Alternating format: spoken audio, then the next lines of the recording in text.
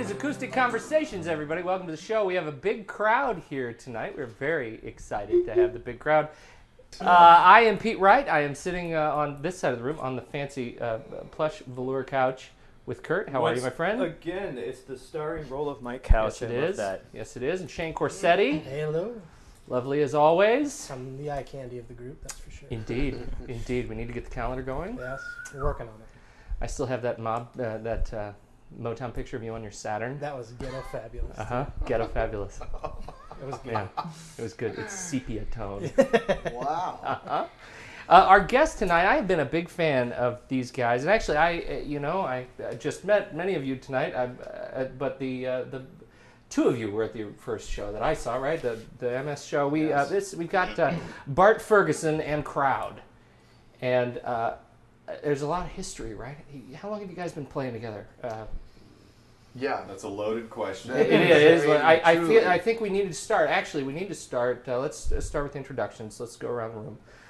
My name's Dave Coy, Dave Coy. and I've been playing music with Bart since 1995. All right, 95. We have 95. Yeah, we have 95. And actually, we were fans of each other. I came, and this is Bart speaking. I used to, we all went to U of O, University of Oregon.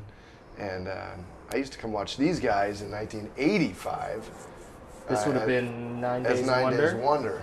And so I was a big fan of all of these guys and watched them. And then when I finally met them, I was in a band called The Strangers that started in Eugene as well. And then we moved to San Francisco. And when 9 Days Wonder came down to play at the Last Day Saloon in San Francisco, I finally got to meet them. I didn't even meet them in Eugene. And I remember, it's always still funny to me that I thought that Dave was Ben and Ben was Dave. And yeah, I knew him. 25 years So yeah, later. I mean that's 1980. Yeah, that was. Anyway, so yes, we've playing music with these guys has been an honor, and it's been a lot of fun, and watching them was the same. So, Mike. I believe you kidnapped. Was that the one you kidnapped me and took me and recorded on your Joker in the Wheel? Yes, it is. That the one? That was 1990. Yeah. 1990. All right, so who are you? My name is Mike Hi, Mike. Walker. And you were The here playing the Reverend. piano. I play piano in Oregon, and yeah, I've been playing with Bart for what time is it now? No, 7:15. I'm just joking. What month? For about the last year, I think, is when I hopped Yeah. aboard your band Yeah. project, and then but I've known him for just about ever since that day in San Francisco, and it's been fun bringing energy into his songs along with these other two guys, because there's a lot of history playing together that I think adapts almost reflexively to Bart's writing. It's been pretty fun.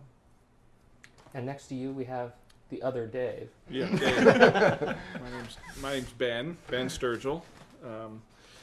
I lived in the dorms with Dave, 84, U of O. We had the best reverb tank on earth. It was the bathroom. And I would sit in the bathroom and play my guitar in there. And that's when I first ran into Dave. Who was just sitting in there. And then I had to leave. This is so nice to have accompaniment while I'm here. Wait, I'm not finished. We had similar musical tastes, and we started playing together that spring at a friend of ours' birthday party, or a friend of Dave's birthday party. I didn't know anybody there but Dave, I think, at the time. And started playing with Bart, I think, in '96. Yes. After Dave and Bart had started a band, and I joined them for a few years, a band called Kerosene Dream. We made a couple records. All right, so let's talk about Kerosene Dream. So it was 9 Days Wonder, and then somehow in San Francisco, there must have been some soap opera drama here. No, 9 Days Wonder. See, there was 9 Days Wonder, then 9 Days broke up. And you guys tell the story. 9 Days Yeah, broke why did up. why did 9 Days break up? It had run its course, and it was a 6-year adventure, I think, something like that. It had been going on for quite a while. We toured around, played a bunch of different states, did a lot of shows, and so we broke up in '90 or so, and then well, you know, the Strangers are going the Strangers. simultaneously, and touring, and we were touring, and then the Renegade Saints were formed out of the ashes of 9 Days Wonder. We got this straight. So were you part of the Renegade Saints? I was part of the Strangers. Yeah. And Mike This- and good, anyway. good luck with this. Yeah, I'm yeah, sitting here For the going, that's what I'm listeners, getting they've at. already tuned out. This is they're, No, but they're in bed by now. here's what I'm interested in. There's a point to even going down this road, and is you look at music, and particularly as a band that is touring, that is gigging regularly, that is moving down this road of gaining traction, gaining momentum, gaining fans. What is it about this relationship that you have as a band that is also a business that gets you to the point of having to part ways? I mean, what is that line that says, you know what, I just can't be with you anymore, even though I'm working with you. I can't do this anymore. It's a loaded question. Whoa, wow, yeah. Yeah, Oh, gosh. man. Well, you know, I mean, you can have plenty of different scenarios, and you know, a lot of times it doesn't add up for personal reasons, but other times it doesn't add up because, as Dave said, something runs its course, and that there's plenty of different versions of what that means. But when a band makes a decision to do nothing but be a band for 24 hours a day, 7 days a week, and literally it's 7 days a week, you're in the same space, Oh, yeah. asleep, eating, playing, rehearsing, traveling, doing crossword puzzles, you know, all that stuff. Writing songs and Then buses. it's a commitment between a bunch of guys, all of whom are artist types, and if it doesn't add up pretty magically, it's hard to make sustain. That's hurdle number one. And then hurdle number two is making it work on a sustainable level, a business level, enough money coming in, some sort of growth, and blah blah blah, and continued inspiration as artists, and then lastly, achieving sort of that golden land where you're meeting some goals. And I think in almost all of these projects, I think it's fair to summarize that we carried on for at least half a decade in all of our projects, putting out a lot of music, playing a lot of shows in front of really nice big crowds, and in one way or the other, it stopped adding up. You've talked to the labels, and you're going to make what you're going to make, and you're going to be playing the pattern that you've been playing, and nothing is necessarily changing or improving, and you look around and say, you know, we can end this honorably. You know what I mean? Mm-hmm. You know, and you take a look around and say, you know, this was a good run, but there's not necessarily more up here, and we're getting a little tired. You know, we don't. You go out on the road many days a year. You never unpack your bags when you're home because you're just going to be putting stuff back in them way too soon. You know, and you know, run its course. I like Dave remember said. unpacking my bag for the first time because the Strangers and the Renegade Saints toured for years, and we'd played out on the road. We even played over 50 or 60 shows together. I think it was. Yeah. All over the country. I remember when 46. Was it 46? You have every recording of them, I know that. And then I remember unpacking my bag. It was the weirdest thing. When Kerosene Green first started, we came off the road and put the clothes away, even though we eventually put them back in bags and toured differently. And you with burned them Kerosene and go Dream. get new clothes.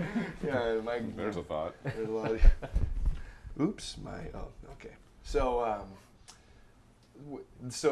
Kerosene Dream was formed out of those two bands, pretty much, out of either 9 Days Wonder or the Renegade Saints, and then it became something different where Dave and I took on the lead songwriting roles for Kerosene Dream and singing that way and putting really every song into harmony and harmonica and guitar and working harmony with the guitar and the harmonica as well. So it was really fun and a lot of work. And I remember writing those songs. I mentioned it the other night during our show. We would sing all day long because that's all we would be doing, and play and sing and trying to come up with harmonies. When you sing and sing and sing, as you know, because you're a singer, you guys are singers, you know, when you're trying to hit that harmony, you're coming up with those, you lose oxygen to your brain. We would pass out a lot of times. Just have to lay down. Wow. It's just my God, you know, trying to hit harmonies that maybe you shouldn't be singing, and then you find the ones that you do. But it was really, really fun. So getting to know those guys and these guys on a level Yeah. like that. Yeah. And again, we were living together and playing music every day, and it becomes a family, and you get it going. And I love that we're still together. It's a huge honor, and I love these guys, and I love playing music with them, and I look up to these guys. I sitting on stage with all of these guys and some of the other people in our band. It's really, really fun to have them playing a song that I've written, and then to watch them do their solos. So I really enjoy it.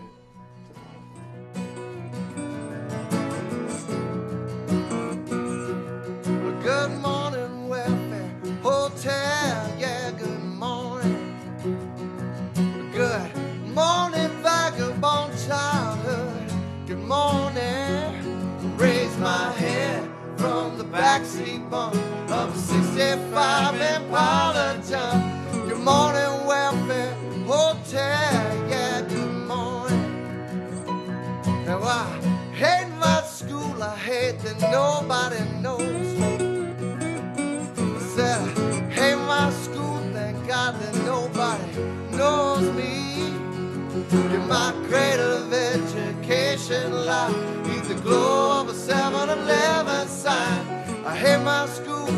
I hate that nobody knows me. Yeah, I ain't got no time for me, but I'm alright, alright. No, I ain't got no time for free, but I'm alright, alright, alright.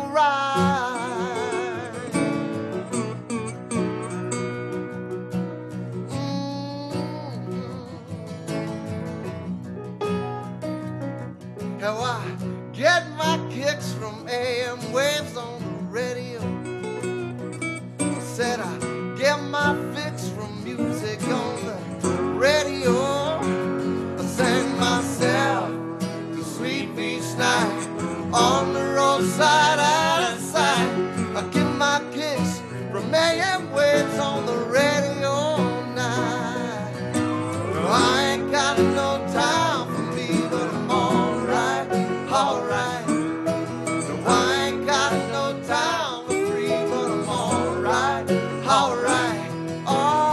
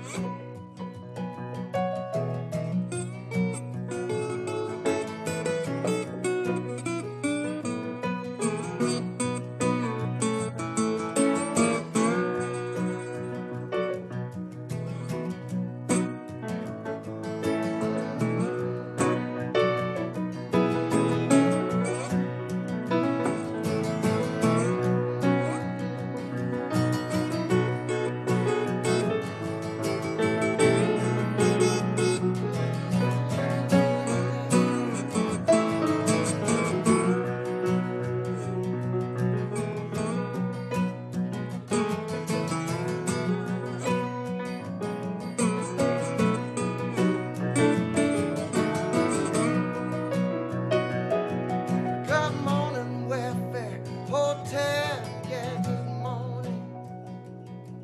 Good morning, vagabond childhood. Good morning. I raise my head from the backseat bunk of 65 Impala jump. Good morning, welfare hotel. Yeah, good morning. I ain't got no time for me, but I'm alright, alright.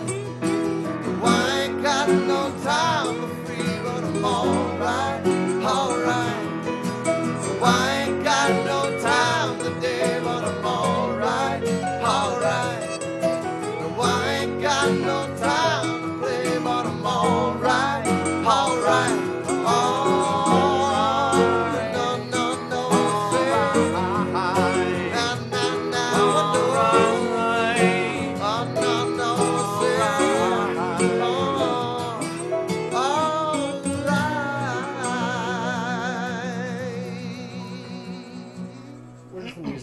does the music come from for you guys?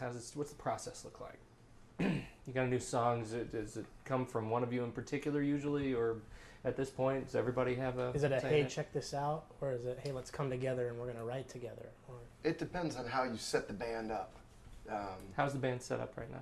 Right now, Poorly. Actually, that is a great question. How is the band set up? I was wondering. And I want to raise too. Actually, I think Oh yeah, do you have our money from the gig the other night? oh, I do. Yeah, that's how the band is set up. I'm gonna need that for the weekend. what's funny about this, and you can tell me to shut up, but not yet. Shut up. But not yet. Every band kind of had its own process for putting songs together in the past, and I think what we're sort of looking at in this group is a lot of people who, we have gotten to the point in our lives where we're not trying necessarily to reach that promised land anymore. We're kind of realizing that playing this music is the promised land, and it's fun to just combine stuff, and we almost don't care what the songs are anymore as much as we care about finding excuses to get together and play these songs together.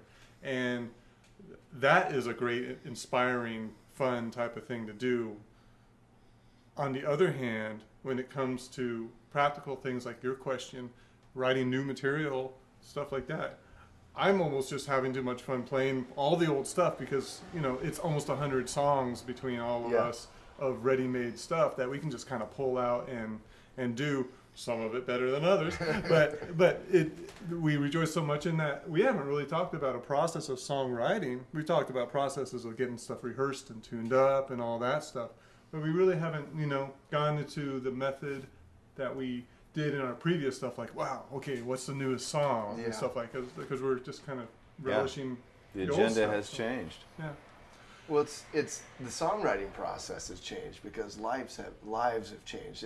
When you're doing music full time, You have all day to write songs, and Let me And just it's ask. now you have to find and time. it's important to do it because it's that's your livelihood. Yeah. it's if I got to write new songs. If you're in a band and you're actually trying to make it, you have to put it upon yourself to create a new product. Basically, if you want to look at it in kind of industrial terms, and we don't have that sitting in front of us anymore. The agenda's changed, and now it's all about getting together and having fun playing the songs that have been written. When did that change? What was the defining? Is there a defining moment where you I think it just sort of just sort of faded into? Well, May with 15th, wedding bells. 2002. Wedding You know, bells I and mean, storks. Right? for me, My daughter was born. I gave it a good run. My last run was in '02, I believe. I had an album come out, and we got some radio play across the country. And I thought, okay, this is actually may hit right now after all this time.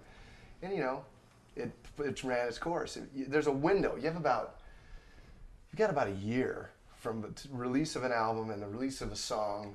And if it doesn't hit, and it gets to a point, and we've all been at that point. We've all had songs on the radio that have gotten just to a point where they didn't get into, top 40 or didn't go hit. They It didn't go big time. graduate. It didn't get past the It's fly or die. past AAA. So is it which really is, just that there's one critical mass point that you're hoping Yes. for? in which it There's gets a tipping successful? point. And that tipping point, it sounds like it's very, very high. Like it takes a lot to get to and that. it takes a lot to get to the tipping point. Even that's Overnight success takes a long, oh long man. time. Well, our there's la- no such thing. I think there are a lot of oddball exceptions these days, Yeah. but Sunjaya. Yeah. Yeah, I was going to say, have you thought about trying out for in the past? We're back all when- too old. Back when we were by doing much. things, people actually had to work for a while before they got a break. Well, our last guest was talking about that though, about writing great songs for and kind of being, I don't want to say pigeonholed, but he knew that that's what his market was. He wasn't going to be this overnight sensation.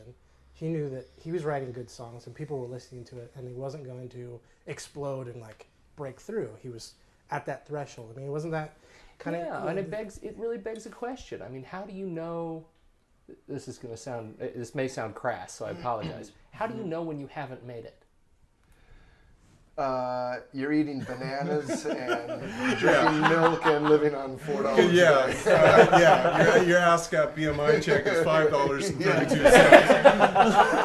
That would be When it. you're, yeah. When a career furthering event has failed and there's Yeah. nothing on the horizon after it. Then When you you're sleeping on Alan Bush's hardwood floor with nothing but a pillow. right. I mean, you just know it. You can feel it. Okay. It's like the X Factor, and when you know you have it, like when things are on the rise, you feel it. It's an X Factor. It's like, hey, this thing's working, and the people are coming. And people have really never stopped coming to the show. That had really nothing to do with it.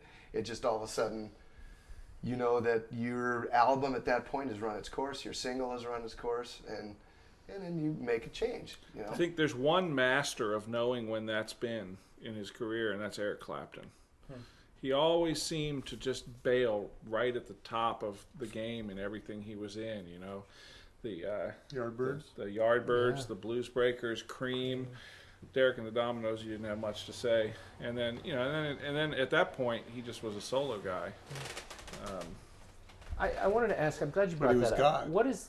Well, yeah. And Yeah. then, I mean, that helps. and then Unplugged, and there's a whole second or ninth chapter to his career. Kerosene Dream turned into Bart Ferguson. Is that accurate? No. What happened there? The question I'm getting is what is it? What's in the name? Well, it was from Kerosene Dream to where I went and Dave went our separate ways. We didn't really go our separate ways. Did you duke it out first? Kerosene Dream at that point had kind of run its course, and then I don't know. We felt like doing different things, so we kind of went solo. Dave went solo, and I went solo. It was time to do something else, but both of us knew that we were never going to be away from what Kerosene Dream or singing together is, and playing with our close friends. But so what is that? Did that answer the question? How did that I don't think we got there come yet. about? It was What- just again time for another change. What we're playing right now is actually kind of brand new because the Bart Ferguson band was playing up until the winter of this year, and then our bass player Dan Decker moved or is in the process of moving. And when Bart asked Dave to come in, it kind of changed it because and I actually sent an email out to everybody saying, it was a lot of fun, but this doesn't really feel like the Bart Ferguson band anymore. Right, yeah. So it's kind of changed. So again. I think at this point It's we're morphing morphing. I right threw now. an idea of a name out there. I won't say it, but Come on, this isn't the bit. You're not going to launch it on. Well, it's on the still show coming yet? together. I don't know where that's going. it doesn't matter either. It's just like Do you it's know like what? guys playing together now. This must just be a whirlwind of information for people who don't They don't know. who don't know the story. Because my family and even Patricia, I mean, just about everyone in my life who isn't directly following the bands, but I talk to them all the time. They can't keep it straight Right. anymore. That's It's been the thing. it's been 22 years of rotating guys with Anglo-Saxon names all coming in playing various things. Okay. Well, first it was Ben, Mike, Pete, Al, or no wait, Ben, Mike, Pete, Dave, and Phil, and then it became Al and John and Mike and Dave, and we got a new drummer. He's Mike. I mean, and it keeps flipping around. I know. And there's not much linearness to this. Well, I think what you're looking at now is people who are recognizing the fact that there's a comfort zone to playing. Like the stuff that we've done tonight was largely reflexive in the sense of following each other and trying to complement the songs as best as possible. And I think that gets cultivated by like a lot of years of either listening or playing with each other.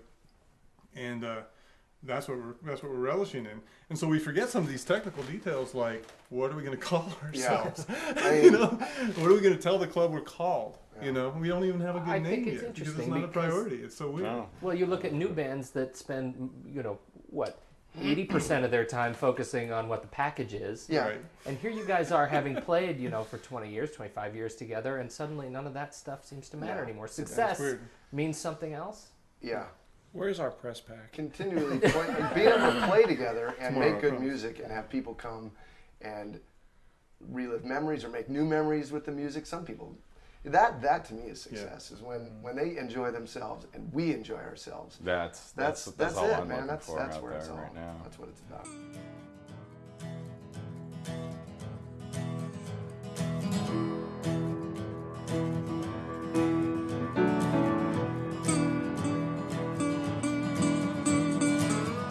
Emily, can I come home to you? I'm freezing cold in these wandering shoes. Emily, can I come home to you? I'll wash the dishes and vacuum too. No lie. Oh, no lie. You're like a wagon wheel. You're like a wagon wheel rolling over my heart. Oh, you're like a wagon wheel. Like a wagon wheel rolling over my heart. Yeah.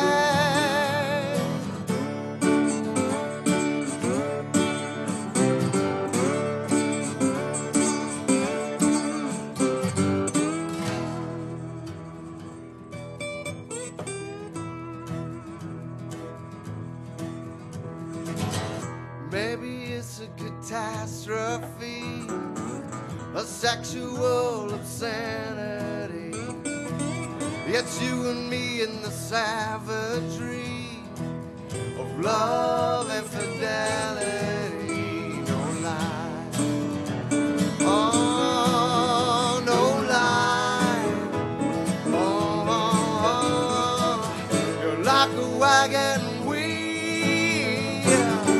You're like a wagon wheel rolling over my heart. Oh, you're like a wagon wheel. Like a wagon wheel rolling over my heart. Yeah.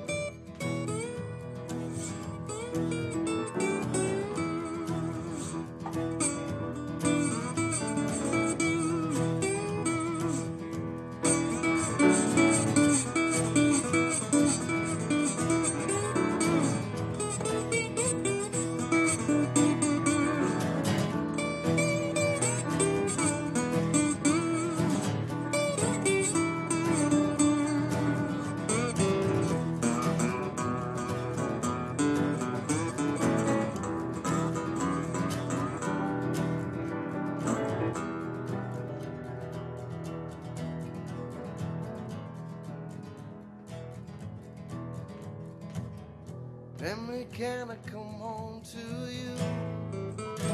Get drunk like we used to. Emily, can I come home to you? We'll do the hustle the whole night through. No lies. No lies. Oh, oh, oh, oh. You're like a wagon wheel.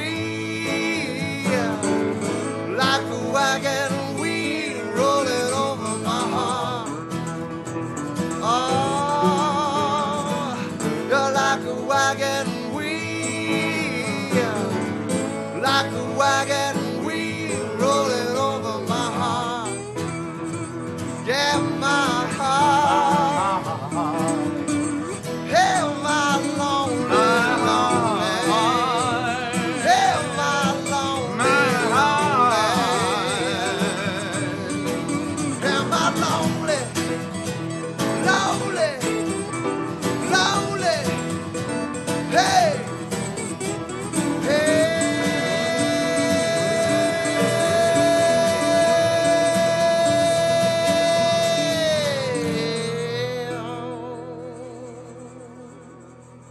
it's interesting. I mean, the same concept of like the redefinition of the term success. You know, as the career continues, it came up in our last show as well.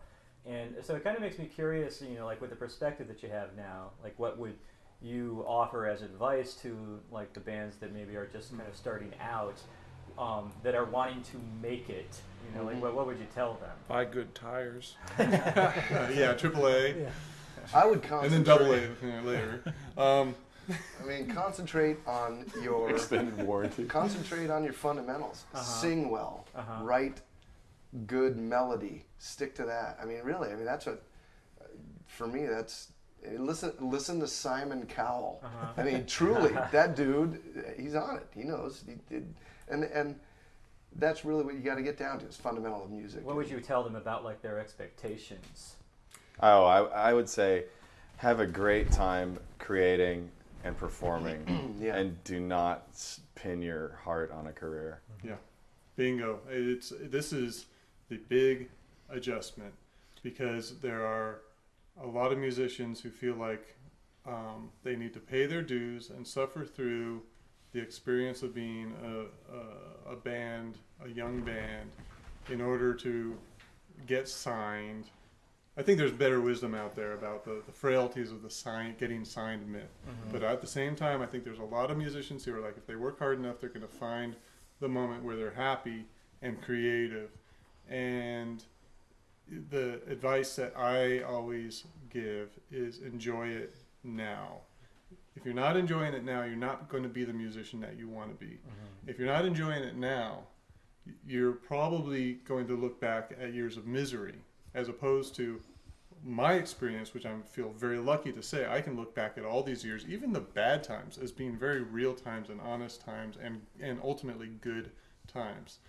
And we didn't ultimately make it, quote unquote, but I had some of the best years of my life looking back, and there was not a trade-off. It was all good. Wouldn't ever do it again, because it would probably kill me at my age.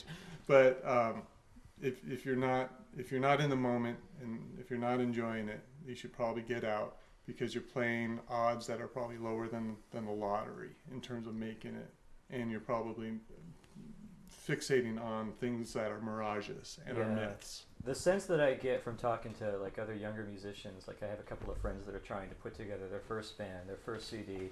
There's this sense that, you know, like they're kind of starting out and they've got their big goals of what the next step is, and they don't see what's after that. You know, it's kind of like, you know, if we just need to get this first CD in the can. Well, yeah. And, You know and what? then it'll be fine. And they should never lose sight of it. I mean, never lose the dream, never lose the hope, especially when you're starting out. Because you know what? It happens. It happens. And the advice I would give is go for it. I mean, No.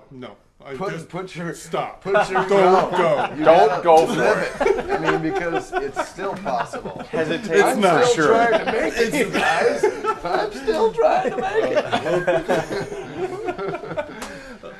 Well, Yes, you can do both. Yeah. I mean, that's the whole idea. But But- if you're not in the if you're not in the moment now, you're not going to be in the moment yeah, later. be in the anyway. moment and live it We and were love totally it. going for the dream. Absolutely. You know? But we were also very much enjoying the moment. Oh yeah. You know, Each that was city a and each blast. sport. That was absolutely a blast. There were And- many moments. Many moments. A lot of But- our music was unapproachable on commercial levels. At when we times, were is that? a playing. lot of What it is- was approachable though. What does that mean right now? Well, especially pre AAA, you know, before they established even music that was. Is AAA even around anymore? It still is. Is it? But Are we AAA? I don't even Kingston. know. no, right? educated. What is Well, AAA? AAA was a format such as, let's say, AOR or indie rock or alternative or stuff like that. But when we were first touring, this was the days of Little Women being out on the road and bands that were doing a lot of stuff that was approachable for smaller markets, people that were into like a lot of jamming, Oh yeah. a tradition of rock that was not on the radio, was not getting signed. We were in And the then- circles of the Blues Traveler or Dave Matthews. At and, best. Well, but the thing is that it wasn't until the early 90s they established sort of a radio format that was starting to welcome, like, I guess it would be maybe the Mountain in Seattle is the closest AAA station. Kink is doing a lot of AAA style stuff locally to Portland, but it is something that is maybe a little more songwriter based, a little more our style. And we started thinking, wow, there could actually be a signing possible. And up until that moment, we were just out there because we wanted to have fun, you know. And then it started to be a doable thing, and that almost screwed us up. Oh, Because then we're like, okay, so what's that format look like? What do we have to do? Yeah, talk a little more about that. How do you mean like it almost screwed you up? What does it mean to be a musician that just wants to go out on the road and just play? Because and you know it's relatively hopeless that you're going to get signed because all they're signing is stuff that you don't play, and you know you're not hearing it on the radio. But when Counting Crows started popping out and other bands like that, then we thought it was viable. And when you think that it's viable, and you have hope, the hope in a way, the commercial hope can get in the way of your creative abandon, let's say. Sure. And we were playing some of the most ridiculous combinations of music, you know, on any kind of commercial level. Oh, yeah. We would be doing something totally bluesy, and then maybe into a Santana style type of thing, and then something that was more grungy, and then an acoustic set in the middle, and you know, I mean, it was all over the map. We were throwing darts because we didn't care. We were just like, hey, this fun. song's cool. We're gonna do this, you know, and everyone's got chops. We can do this well, and it was even better when we were drunk. But how? Yeah.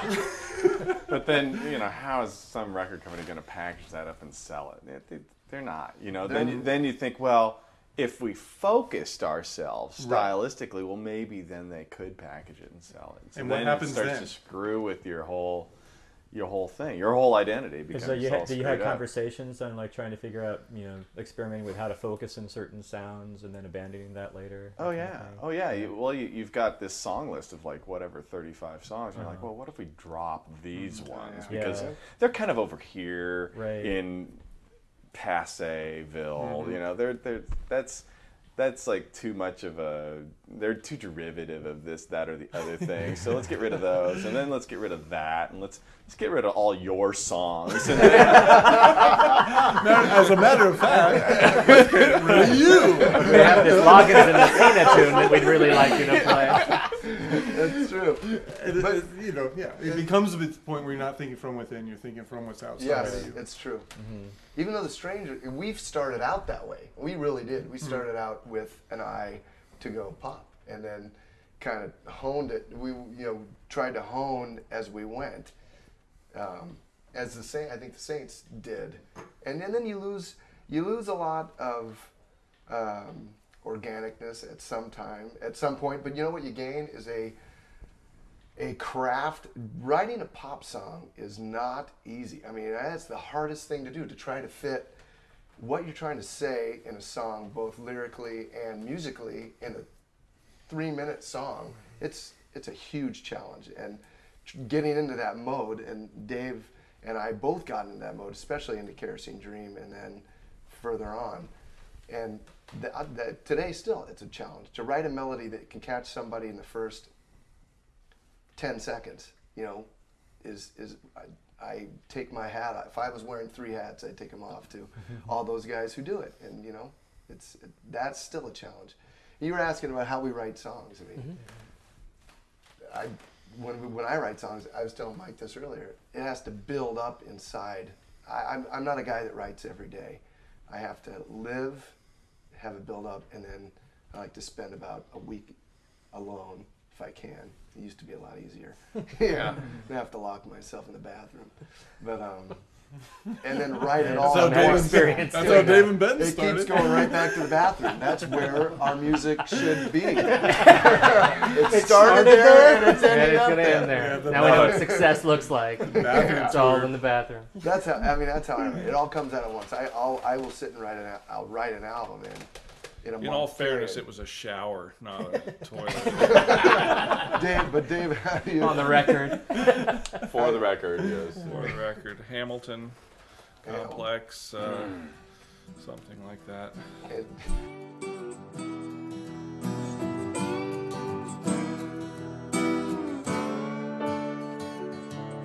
Pack your bags and quit your job and move up from LA. The summertime in Portland is the best. We'll drive the coastal highway and we'll stop in San Francisco, and we'll never go to Amsterdam alone. We'll sail on the wind for the rest of our life in a world of our own. We're tied to the wind for the rest of our lives. I feel it in my bones. We'll proclaim our independence and we'll tell our favorite stories. We'll understand religion for a while. And we'll find solace in the darkness like rebels on a mission. And we'll never go to Amsterdam alone. We'll sail on the wind for the rest of our lives in a world of our own. We're tied to the wind for the rest of our lives. I feel it in my bones. Oh, yeah, yeah.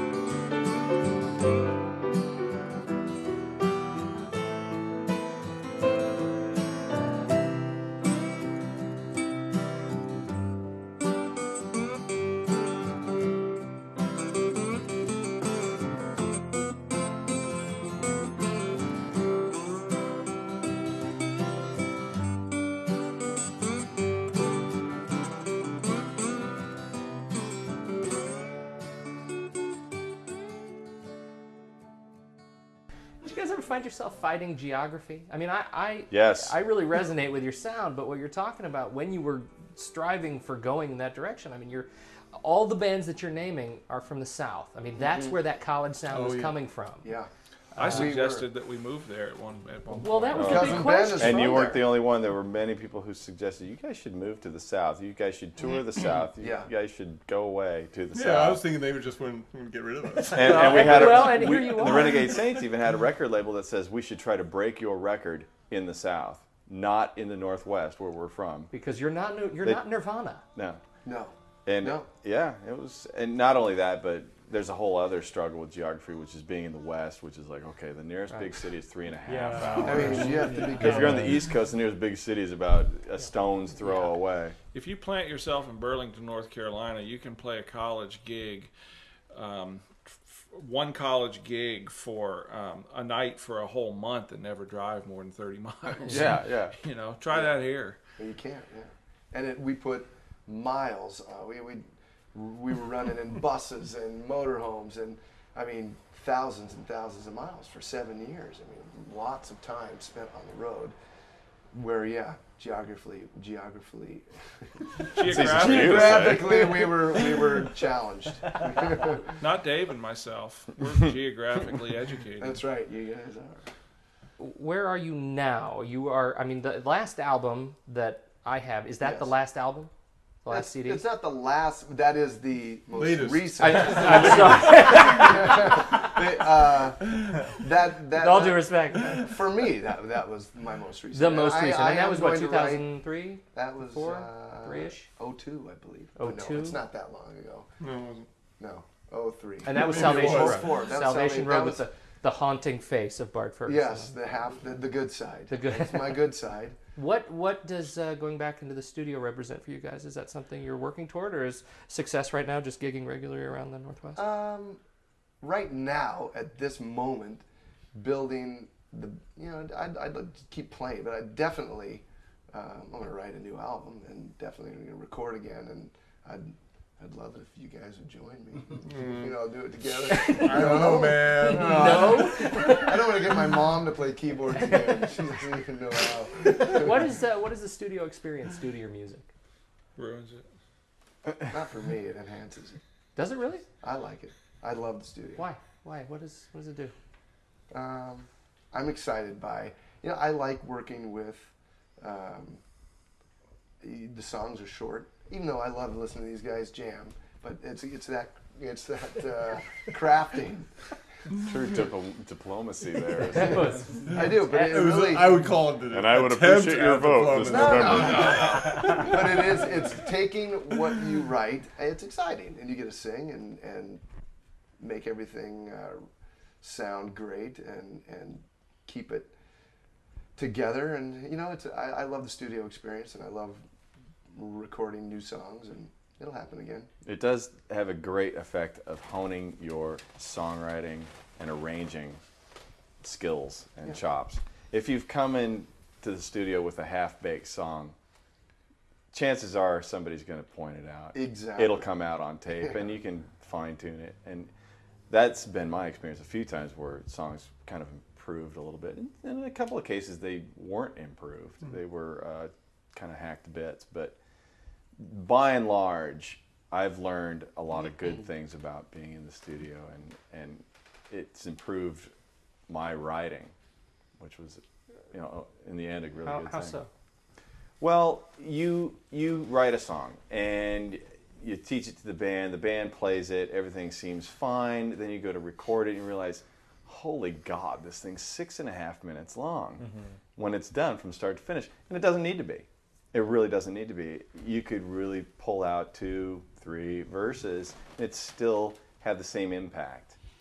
So that right there is a huge learning experience. I mean, I wrote a song, I really liked it, but then I realized I could chop out 3 minutes of it and it would actually be a better song. Wow. So is it like, self-produced? I mean, is it just you guys and the engineer? It's been we've had several the different map. situations. Because you can take the flip side of that. Yeah, we've got a lot of different kinds of work we've all done. But our first at the earliest phase, 9 Days Wonder, when we did our first real CD and recording project, when CDs were new.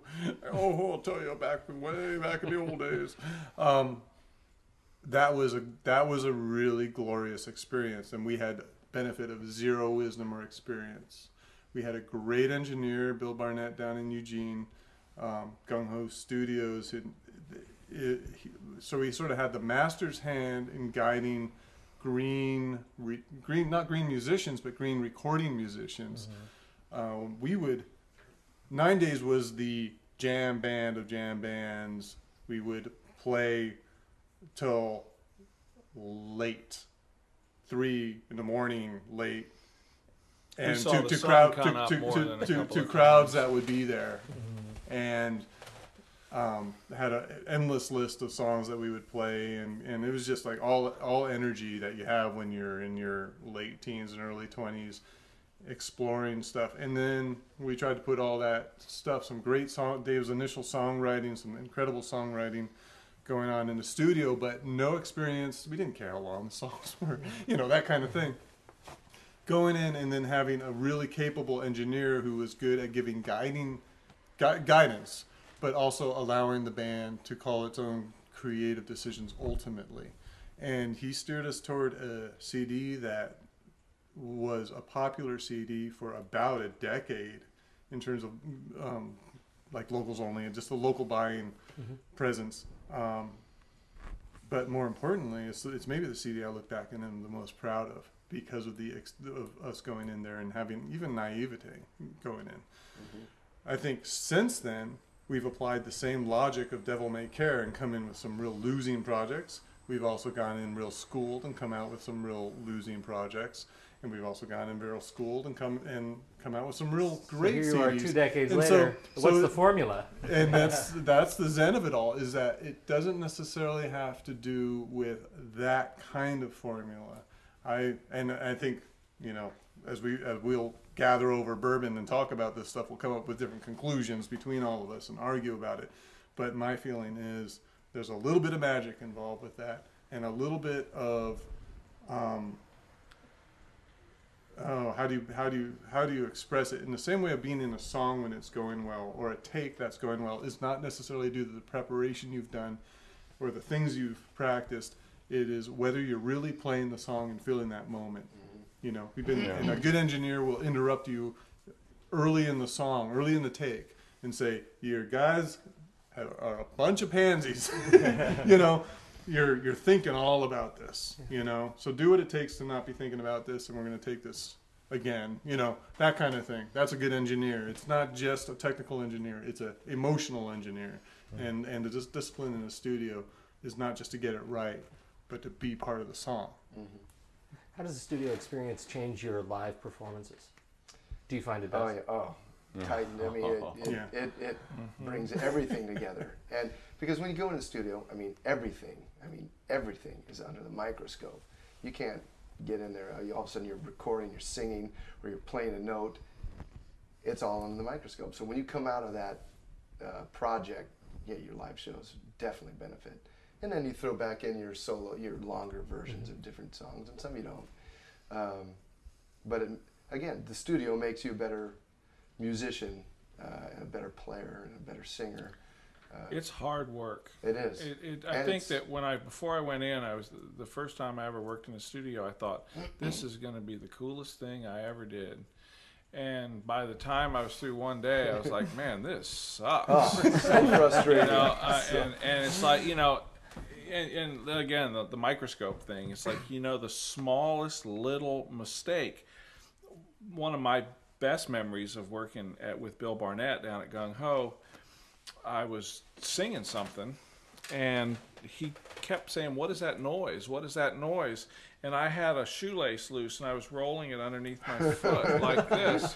And the microphones were so sensitive that they're picking this up, and I had to redo all of these vocals because I was just sitting there just going like this with rolling you know, just fidgeting. I fidget. You know, I was just sitting there going like this, and I had to redo a bunch of stuff at what, you know, like $75 an hour or $120 an hour. Also, we took the shoelaces out. Yeah, we cut them off. I mean, The costly fidgets. the first time I ever went into the studio, it blew my mind. I thought, I mean, we were Am I in the right building? 21 years old or whatever. I thought, what am I doing here? I thought all my favorite bands, all that time before, I thought everybody went into the studio, into the booths at the same time and sang together. And it blew my mind that we didn't do that at that time. And you're like, Track by track. You start on scratch track. Then I started thinking back to Crosby, Stills, Nash, and Young, and thinking back to, you know, Dewey Bro, all my favorite groups throughout the years. I thought, oh my God, they weren't in there all together. And sometimes they were, and then the better you get, sometimes you're in there. But it really opened my eyes to what the heck. And I hate to date ourselves, but you know, when the first album, which was Dreams of the Land from the Strangers that I ever made, we didn't have automated boards or anything. So you're recording reel to reel, and then every take it had to be perfect. And then when they mix it, they have to it's the most stressful. I had to go stand outside most of the mixing, and if the guitar player was in there, because if you made a bad note, you know, start all over again. And there wasn't. Today it's so much different. You've got automated boards. You got that chorus digital. right. Let's just fly it into all of the Fly all that. choruses. It's so much Yeah. easier. Yeah. Do 3 passes and you're done. But Yeah, back it's then weird. it was way harder. That's It so was weird. it was a trip. All right, where does your inspiration come from? That's the first question we had. That was a question from the audience. Can I tell a funny? Finally. Can I tell a funny story about the other night From when we inspiration? played at the Dublin pub? You know, we were playing, and my sister-in-law has never seen me play before, and I didn't believe her when she said she was coming because she never does, and she showed up, and right when I was starting to do a solo, I looked up and I saw her there, and I thought to myself, God, I hope she thinks I'm good. You know, I mean, I don't know why. You know, Amen. it's like I mean, you know, this is, you know, it's like I don't want her just to think I'm just some jerk, you know, just, you know, wanking some on a guitar, right? garage And like guitar that. player. And so that flashed through my head, and I was like, play a good one, and I played a really good solo. It was You did. it was You it ruled was that pretty night, by the way, tasty. I will say. And so that night, it came from seeing somebody that I care about, and who isn't familiar with me at all as a musician, zero, and I went for it for her. I don't know why. I took some shit from my wife for that when I explained that story, and she's now being referred to as my muse. They know how to push the That is buttons, brutal. don't they? What else? What inspires songwriting is just, listening to strong songwriters who I'm influenced by melody and lyric, and so if I always go back to the same guys. I listen to a batch of records, and then I write an album. But Who do you listen to? I always seem to go back to Dylan, and I go back to Simon and Garfunkel. But you know what? I like Ryan Adams. He inspires me. Who else? Just Steve Earle. no, he's awesome. Writers who have strong melodies that I don't know. Sometimes if I listen to that stuff, it shoots me into my own direction. I'll listen to a melody that shoots me somewhere else that will strike something in me and then ignite inspiration and a melody of my own. And I don't know. How about you, Dave? Oh, nice handoff. Segue. Now, I don't know where it comes from. I think it just comes out of the air. Yeah. And it's just a melody pops into my head, and I start throwing down some dummy lyrics with it until I can sit down and write some good lyrics to it. And that's how they come for me. Who do you listen to? Anybody? Oh, I change. Really I have a huge CD collection. I tend to pick up things here and there.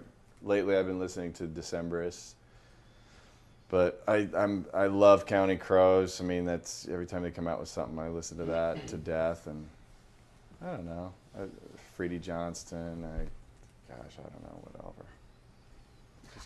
I think what I'm getting at there is it's interesting to me who inspires you guys. If you have any contemporary musicians that really strike you, I think the Decemberists is a really interesting choice because they tend to be sort of a throwback. Their style is very classic. Ryan Adams, I think, is an interesting choice too. I mean, as a contemporary sort of pop, You just listen. I mean, you listen to music, but in the end, Dave's correct. When you sit down with a guitar or a piano, you sit down and you're alone, and you bang out.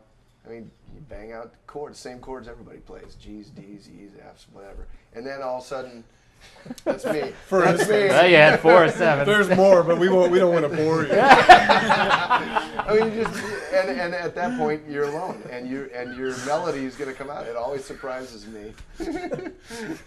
I gather that surprises some of your peers as well. They know the chords I write. There's no surprise there. This comes from the harmonic. We're opening the harmonica case. Yeah, what do we got There are about here? 15 harmonicas in there, and how many of them are actually played? No, I No. you didn't just See. eat anything, I hope. I'm not blowing on any of your harmonicas. We've But got anyway. C. Yeah. So We've got B. You're gonna give them all of us, aren't you, Ben? That's We've great. got F. I So said there's we no. don't There's want no. to bore you. no, We've the got other side A. has the whole C, D, E, F, G, The A. and H. And on this note, C. I D. on behalf of Ben, who's quite busy, and Mike E. and Bart and Dave, 2 E's. gents, thank you And for a G. sitting Thank down you. with us Thanks, tonight. Pete. You guys have tracks are played great. some It's tracks. fantastic music for us tonight, and so for those, the show was originally intended and dedicated to sort of the aspiring songwriters, and you guys are really have shown what it takes to really be successful and create quality music over many years. So we appreciate the opportunity to be able to sit down with you and introduce some folks to your music. This has been a great. real treat. So Thank you, and Thank let you. them know the Dublin Pub. yeah, when 7 Tell. o'clock every last Friday of the month. Every last Friday of the month, Dublin Pub. We'll put it 7 on the o'clock. website. Is there a Yeah. website? Is there a website? Where Yes, do we go? BartFerguson.com. BartFerguson.com. What about Dave? You got a You website? have a website? Not anymore. I ditched it. There's 9 Days Wonder on YouTube. Nice. Really? There you go. Yeah. We Oh, will yeah, they're link all on 9 Days iTunes, Wonder all that on stuff. Kerosene Yeah. Dream, Kerosene this, Dream. they're Oh, all I up, didn't they're know all that. on, I didn't know on that. all that stuff. Okay. We'll check it out. We'll Yeah. check it out. And so we recorded some great tracks. We'll have those up available on the website at some point. And for Acoustic Conversations, Shane, Kurt, Pete, we're out. Thank you, everybody. Thank you guys. Thank you.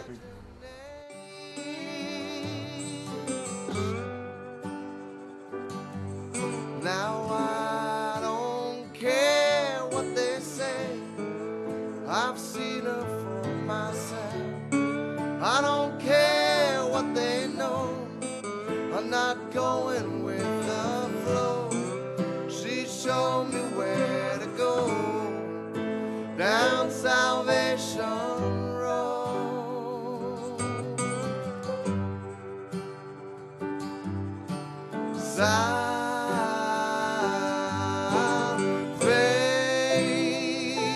Salvation Road.